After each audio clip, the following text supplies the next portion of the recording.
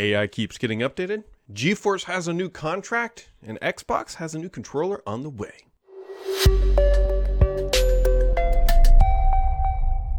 Somehow, my friends, it's Friday again. It is. It's Friday. We've gone through another week. Hopefully your week was good. I had a pretty good week. We had some really warm weather here in the Cincinnati area. Now it's back to a normal February. I'm assuming that, I don't know, we're all going to die. It's a little pessimistic view by having some wonderful weather in February, but we are heading towards spring, which makes me happy. And so let's dive into the news. So Microsoft continues to fiddle with Bing AI, and I think that's going to be a narrative we hear for years to come.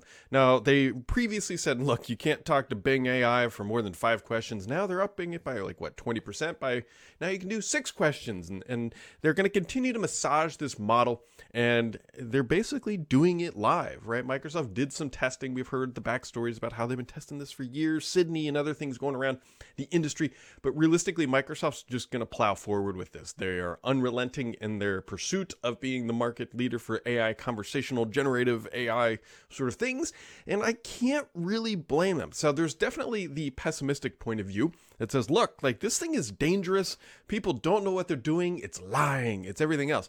That is absolutely one way to view it. The other side to view it is that Microsoft has a single opportunity, in their opinion, and I don't necessarily disagree with it, to change the narrative of the search industry. And they're trying to do that with Bing AI. And they know they're going to take some black eyes for it. And they know they're going to get some negative press. But let's be honest, we've talked more about Bing on this podcast, and it's in the New York Times, it's in all across the industry, than probably the past 10 years combined. And so if you're Microsoft, you're like, yeah, it's a business risk we are taking because this thing could turn on us, although they're trying their best to keep control of what's happening with Bing AI so it doesn't become a detail. And you got to take your one shot. Eminem would say your one shot, your one opportunity, whatever, 8 Mile song. And this is what Microsoft sees. They're like, look, this is our one chance to upset Google and change the narrative for the first time in 2+ decades. We're not going to pull back on it. And to that end, they are now bringing it to Skype. It's in Edge. It's now working on mobile. And it's here to stay, my friends. It's not going away. And Microsoft is going to keep plowing forward ahead with it. So much so that Reuters even reported this week that Microsoft is already showing Bing AI ad models off to partners. And some of them are highly interested. So your Bing AI is about to become Bing AI with ads. The old thing is new again. The model doesn't change. We're still an ad-driven economy, search-based economy. And yeah, so there you go. A report from a third party did come out and say that Google and Microsoft chatbots likely cost around 10 times as much as a normal search to operate. Now, that shouldn't be all that surprising, meaning that one query to Bing AI, Bard or whatever, is 10 times as expensive than going to your favorite search box and typing in a query. Let's take a logical approach and look at this. Well, first off, your basic search parameters, like, I don't know, best flights Hawaii, that's a very SEO-friendly search term. Either way, that has been optimized, that has been refined, that is 20+ years in the making. Of course, it's going to be pretty lightweight. Right now, we are in the early days of AI queries, and they will very clearly get more efficient through better neural networks, through new database technology. That is just how the industry works. I still remember the first CD burner that my dad bought for Christmas one year, back when I was a wee little peasant. And this thing was the size of a Nike shoebox, and it was very expensive, and it was 2x, and it took hours to burn a CD. But you know what? Well, now we don't even burn CDs, but it's just the nature of technology. Things will get refined, things will get less expensive, there will be better models and new technology that comes out, not just from the Bing AI side, but from the database and infrastructure model. And that should excite a lot of people because that means server improvements, and that thing's always fun to watch the trickle down of how the front end components improve the back end functionality. So, Microsoft is going through a bunch of different little Windows 11 changes. Notably, this week, they are not shipping a Windows Insider build. Typically, they do that roughly on every Tuesday. This week, we're not getting it, which leads to all sorts of speculation. And of course, I like to speculate as well here, but if you remember, we got news that Microsoft is changing File Explorer and moving it over to the WinApp SDK, and we started to see some of the tea leaves and registry files, I should say, that showcase that Microsoft is getting closer to turning this on. And then, of course, we don't get a build, so it makes you wonder, it's like, hey, are they really right around the corner to turning this on, and they need another week or more time to figure out how they're going to do this? We don't know. We really don't know, but that's the fun thing to look at because that'll be a pretty significant change here coming to all of Windows 11. So Microsoft is also in the final stages of preparing the Moment 2 update. Now, this is the update that brings just a bunch of different features, little things like tabs and notepad. And honestly, it's really hard to keep track of what lands where, especially if you're on the Insider program. But one thing it will fix is the Windows 11 file copy slowdown bug. If you've impacted this, you know exactly what it is. And yeah. Also fun this week, there's a little bit of email hoopla on the Outlook side and on the Gmail side. For a while, Gmail could not get access to Hotmail accounts and could not pull the email over. That is now supposedly fixed. Also this week on the email front, Microsoft just turned off the spam filters. If your Outlook account kind of blew up with spam, you weren't alone. You really were not alone, because Microsoft fixed it, and so hopefully your spam should be back to a roughly normal level. Although I will say Outlook spam filters have not always been great, but they were really bad, really bad this week. Microsoft has also announced that Inspire is coming on July 18th to 19th, but interestingly, Microsoft Inspire, which is their sales and partner-focused conference, is going to be virtual again. It's not going to be in person. I was expecting that one to be back in person, but either way, July 18th and 19th, that is coming. Microsoft also announced this week .NET 8 Preview 1, so .NET will continue to live to see another day, no surprise there, but Kevin Gallo, who was leading this team, and a lot of the internal development efforts from around frameworks, is leaving the company after 30 years. That's a pretty significant departure. I've known Kevin for a long time. He, for better or for worse, if you're familiar with UWP, which I'm sure all of you are, he was leading a lot of that development effort. And so it kind of looks like maybe at some point they said, look, we need to develop UWP. We're talking probably a decade ago at this point, and he led that effort. And then Microsoft's like, look, we need to decommission UWP, and it looks like that process has happened, and there's now a runway over to WinUI 3, and potentially maybe that's why he's leaving now. He's like, hey, it's a good time to leave the company, but he's been there 30 years, so there you go. Now, on to the gaming news this week, my friends. There's a little bit here. There's a new Xbox Green controller coming likely next week. It's sort of leaked, and so this doesn't seem to be anything too crazy. But if you're a fan of limited edition, limited run controllers, looks like there's a new green controller that will be heading next week. Also coming, Xbox Game Pass titles will be coming to NVIDIA's GeForce Now streaming service. This is the PC side of the game. The reason for this is Microsoft was in the courts this week in Brussels, as we all know, and part of the agreements, along with Nintendo getting Call of Duty 10 years, Microsoft came to NVIDIA and said, look, we'll give you our catalog of PC titles to put on GeForce Now if you approve and sign off on us acquiring Activision. And GeForce Now was like, or I should say NVIDIA was like, sure, bro, we will do that. We are on board. And they played, NVIDIA appeared to play their cards right. Look, they wanted something out of the deal. They got what they wanted. Now, granted, this only happens if this deal closes. I believe that all this stuff has to be contingent on that, because at the end of the day, Microsoft can't bring Call of Duty to Nintendo if they do not own Call of Duty. Xbox Game Pass Friends and Family Plan, which gets asked about a lot on this channel in the questions, which will be coming up here in just a second, is not coming to the US yet, but there are 6 new countries where it will be coming: New Zealand, South Africa, Chile, Hungary, Israel, and Sweden. I want to go to Sweden. Anyway, so that's an aside. So it looks like Xbox Game Pass Friends and Family Plans are expanding slowly, and so now that they've got some more countries, hopefully the US is next on the list. Oh, by the way, I completely forgot. That green controller that it appears to be coming is going to be called Velocity Green, I believe is the name. So there you go. Also, somewhat interesting this week, and we'll end on these little stats before we dive into the question. Microsoft, as part of some EU transparency stuff, has to list how many people come to different properties that Microsoft has. So you'll see what I mean here. So in the EU, I believe, the PC App Store has approximately 33 million, I believe it's monthly users. The PC Game Store has approximately 3 million users. The console store has roughly 4 million users. So there you go. That feels, the PC App Store, 33 million in the EU feels really low. So, take for that for what you will. So that's the tech and gaming news wrap up for the week. Let's do a quick, well, not even quick, there's actually quite a few questions in the hopper this week. Always my favorite part. I am fired up for a Friday. Probably because the weather is so good the past couple days. So Jay Wolf coming in says, hey Brad, hope you're doing well, Jay Wolf. Microsoft is set to plead their case to the CMA next week. Do you think Microsoft will manage to close the deal with behavioral remedies, or are there structural remedies the only way the CMA will allow this deal to go through? So Microsoft, specifically Brad Smith this week in Brussels, said, look, if we acquire Activision Blizzard, we have no plans to divulge or whatever, spin out Call of Duty. It's not happening. That was one of the things the CMA wanted to see, was Call of Duty and World of Warcraft go off and be their own company. And Microsoft said, look, especially for Call of Duty, that's not happening. So I would not be expecting that. It'll be interesting to see what they do with the CMA. Microsoft is much more concerned about the EU and the US, by the way. When it comes to everything. Also, there were some tea leaves coming out this week.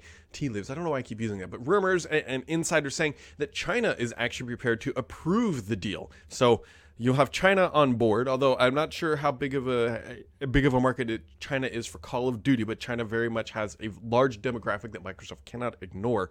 So it looks like China will be approving it here. And so now, if Microsoft can get China, US, and the EU to all sign off on this, I pretty much guarantee they're not going to care what the CMA says. They're going to try to get it through the CMA, obviously, because they don't want to give up that demographic and that market. But I think Microsoft would be like, look, you're too small compared to the other entities. We are going forward. The Joe Finn says, any ideas what is coming with Windows Moment 3? Do you think Microsoft will ever open up the quick settings to developers? Oh, that would be interesting. So knowing what we know today, Moment 3 very well could be when File Explorer moves over to the WinUI framework. That would be something that I would be very interested to see. It looks like Microsoft is pulling out a lot of some of their direct UI stuff, and XAML islands are very much the future. Oh, one of the other things coming with Moment 2 is that the system tray goes over to the XAML framework, the XAML island framework. And so that will be happening with more than likely on March 14th when the next Patch Tuesday is, when we would expect the next build in Moment 2, if you will, to come out. It still kills me that Microsoft has found another way, yet again, to update Windows with these different packs and things, and like it's just really confusing. We have build updates, we have moment updates, we have things that come from the store, and like it's just I wish they would. I've said this a million times. I do wish that they would just simplify and lock on an actual annual cadence for this stuff like they said they were going to. But then here we are. So anyways, Moment 3 is still a little bit out there. Microsoft is just throwing everything under the sun as they continue to build towards Windows 12. So Destin says, although Destin did say, have you ever heard of Destin's YouTube channel? Actually, I have. So, but anyways, he asked a question. Do you think the deal is in jeopardy? If it were, what happens in the terms of the fallout between all parties? So if this deal does fall apart, Microsoft owes Activision a couple $2 billion, I believe. Just straight up got to write Bobby a check and be like, here you go. Here's for the deal, for taking, along this journey. And that's a pretty typical thing, a breakup fee if a deal does not go through. That being said, I don't think it's in jeopardy yet because it still feels like Microsoft has the pathway to get it approved. They've just got to give some remedies, and we will see. Because one of the most interesting thing is that Microsoft is being super open about this, and I think it's their best path, and I think they know this, and everybody knows this now. It's like, look, we're not trying to build more moats around Xbox. We're just trying to become a bigger game publisher, and we'll put the games everywhere. We don't care where the games are. Microsoft, at the end of the day, wants Xbox services to make money and make more money, and obviously they know they need more titles, and they're like, look, we'll put titles everywhere, and we'll figure out the business model a little bit later other than the traditional buy a game. But Microsoft can continue, if you think about it, the general sentiment is that Xbox Game Pass is a traditionally awesome deal. Like it's a very good deal. So if you think about it, Microsoft says, yes, we will absolutely put Call of Duty on the Switch. It's $70. Or you can buy an Xbox and join Game Pass, and for $15 dues a month, you can get Call of Duty and all the other titles. I think that's their proposition through all this, and why they don't really care about putting titles elsewhere is they'll sell them at the traditional price, make a whole bunch of money doing that way, but they'll still have the most attractive offer with Game Pass. Do I think it's going to fall out and break up? I still think that it's on the good possibility that it does happen. Mr. PKI, Mr. Consistent, comes in and says, it seems like the Bing Chat GPT returning is acting like a predecessor to Tay. I tend to agree. Do they once again release AI too early, or do we all need to get ready for Skynet taking over Microsoft 365 Cloud? Well, you absolutely do need to get ready for Skynet taking over Microsoft 365. That is happening regardless if it's ready or not. Microsoft has already announced that it's coming to Skype. We know it's coming to Teams. It's in Bing. It's probably going to be in File Explorer. It's probably going to be in your Start menu, and it's probably going to be serving up those recommended things. Was it too early? Yeah, probably. But I think Microsoft is just in the position that they'd rather be too early than too late with this. Tay, if you're listening to this and you don't know what Tay is, it was a chatbot that Microsoft created. I think it was only on Twitter, but it went off the rails because people found out if you bombarded Tay, this chatbot, with really racist language, just really, really consistently. Just think of a script that just says something terrible over and over again. And then eventually that thing will just regurgitate that. It's sort of, it just learned that this is what the truth or whatever is, and it vomited it back out.